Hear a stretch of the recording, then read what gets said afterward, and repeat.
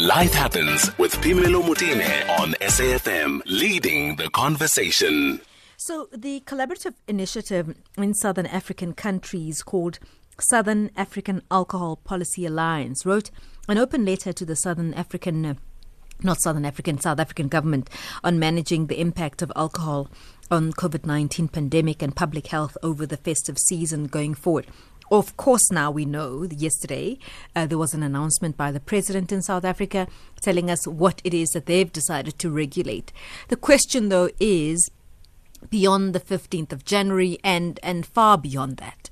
How are we going to find this balance between the industry keeping jobs, our consumption of alcohol, our behavior, our relationship with alcohol, and having this happy medium in between? Maurice Smithers is a director of the Southern African Alcohol Policy Alliance in South Africa, joining us on the line this afternoon. Maurice, thank you so much for making the time. Good afternoon.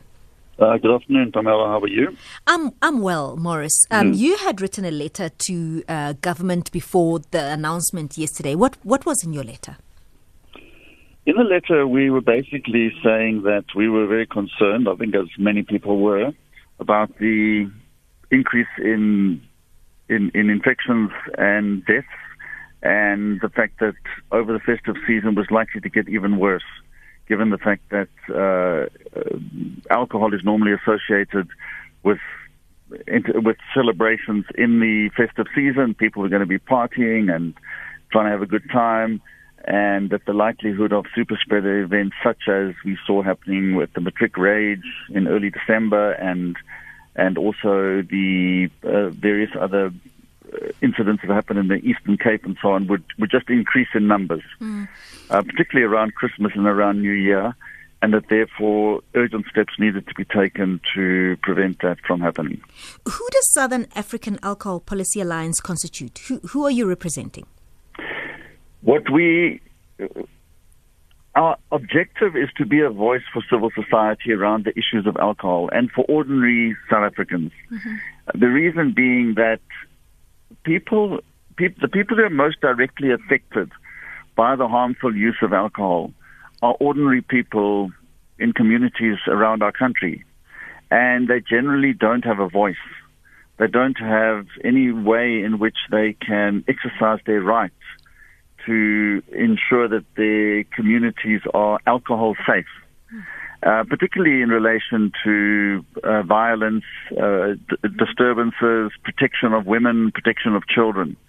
And so the purpose of the SAAPA is to become a voice for all communities and all organizations in civil society. Currently, we do have a number of organizations that are part of SAAPA, that are part of our alliance, mm-hmm. and those include gender-based organizations, children's-based organizations, educational-based organizations, Gun-Free South Africa,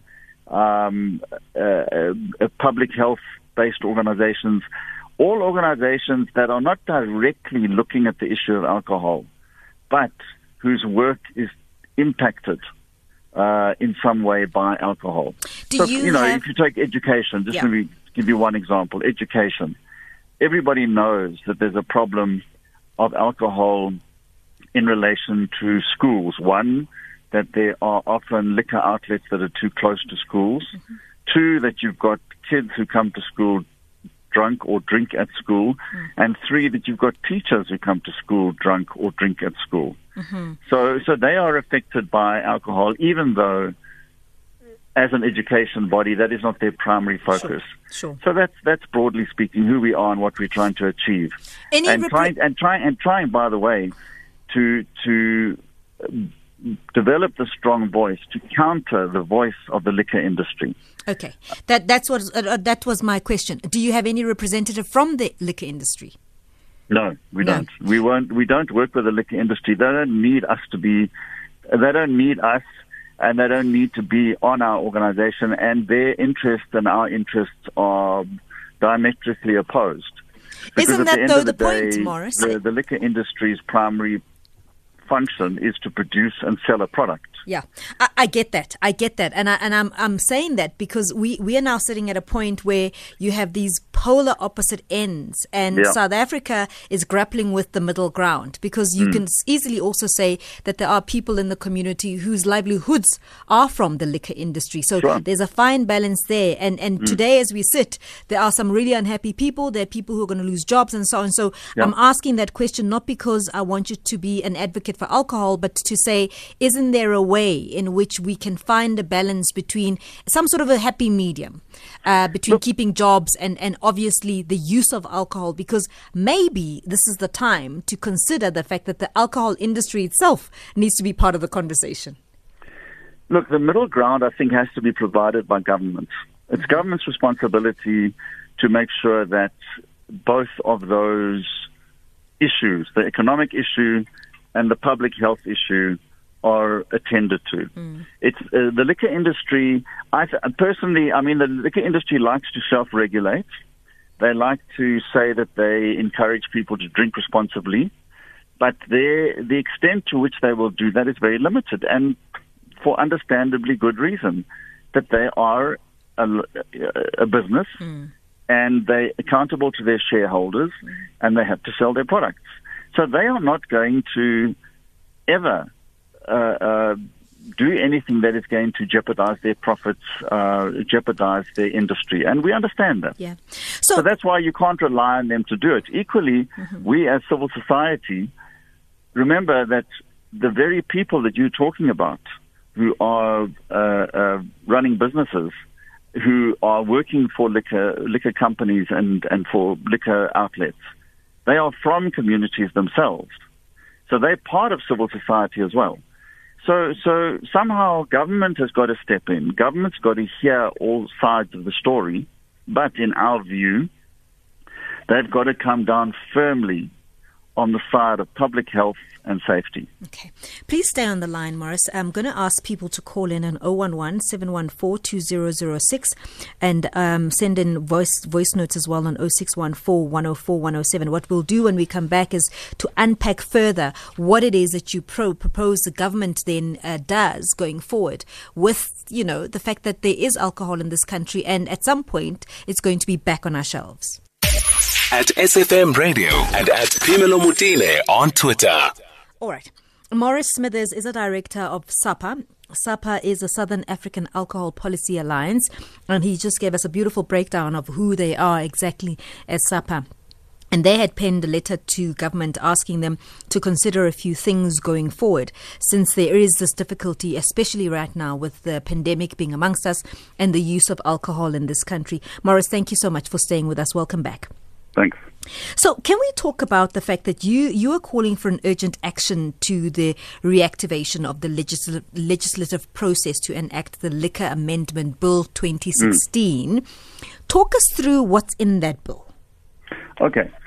Just to give you some background first, South Africa has a Liquor Act of 2003, which is the first post-apartheid piece of liquor legislation. Yes. And in between 2003 and 2010, government decided that the Liquor Act was no longer effective as it should be. Okay. Also in 2010, the World Health Organization adopted a global strategy for the reduction of the harmful use of alcohol. And South Africa bought into that policy. Okay.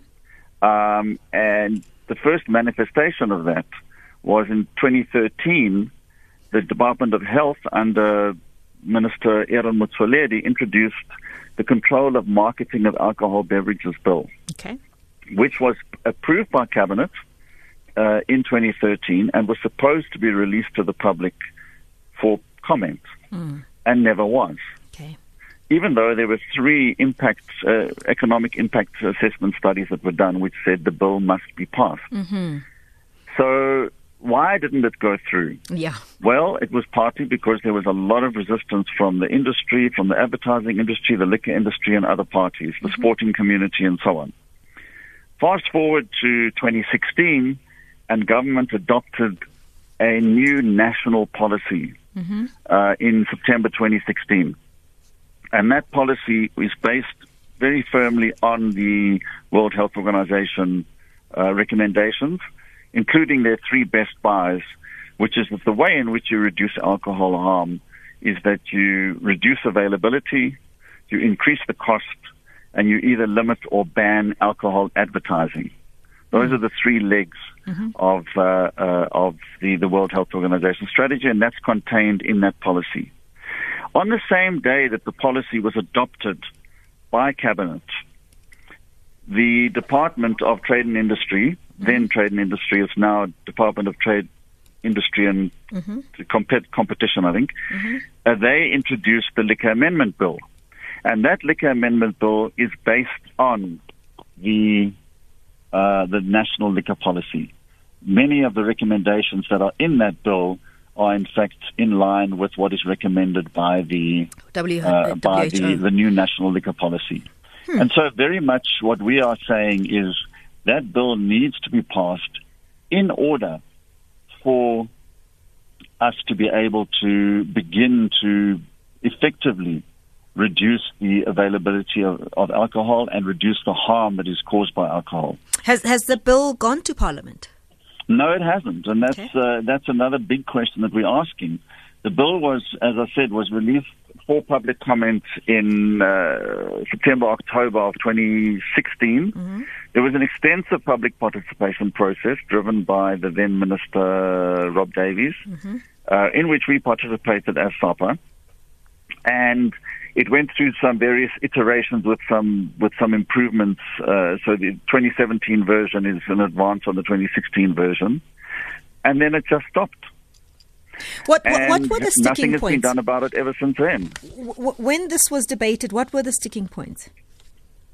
Well, the sticking points obviously would have been from the industry side. They would have resisted certain of the clauses, for example, around advertising. Now, this particular bill, unlike the Control of Marketing of Alcohol Beverages Bill, which I mentioned in 2013, that sought to completely ban all alcohol's marketing, advertising, sponsorships in much the same way as was done around tobacco in 1999. However, the Liquor Amendment Bill introduces strict control over advertising, but doesn't ban it altogether. Okay. But the liquor industry would prefer not to have no advertising control, and in fact to self-regulate. So then what does that mean now going forward for SAAPA? What are you proposing to happen? I mean, we're talking now and you're saying let's go back to this conversation around the Liquor Amendment Bill. Is there anything actively as a body that you're going to do? Well, obviously this year we have been preoccupied with COVID. And so our attention has been very much on seeing what we can do to help, together with organizations like the South African Medical Research Council and so on, to assist government to make decisions that are most appropriate for attempting to deal with alcohol in relation to the virus. But what we have to do now is to look forward and say, how are we going to actually ensure that, having learned what we've learned, I mean, I think one of the most amazing things about COVID is that nobody in the country now can possibly say that alcohol is not a problem, because it's quite clear that it is. It's all been made very clear to us by COVID, by the various bans and the various restrictions, and the reports we've had of what the impact of alcohol has been on not just on attempts to deal with COVID, but also to the pressure it's putting on our public health system. We don't want to go back to a situation where every single weekend medical personnel have to be exposed to 3 days of what one doctor very lucidly called the unmistakable combination smell of blood and alcohol, which is what happens every single weekend, whether we've got COVID or not. So let me ask you, one of the things that you pointed out in the letter to government was, I'll get it now, where you speak about keeping nightclubs closed. But this is not sustainable. What's your plan? No, we were talking, that was under COVID. Under COVID. I get it.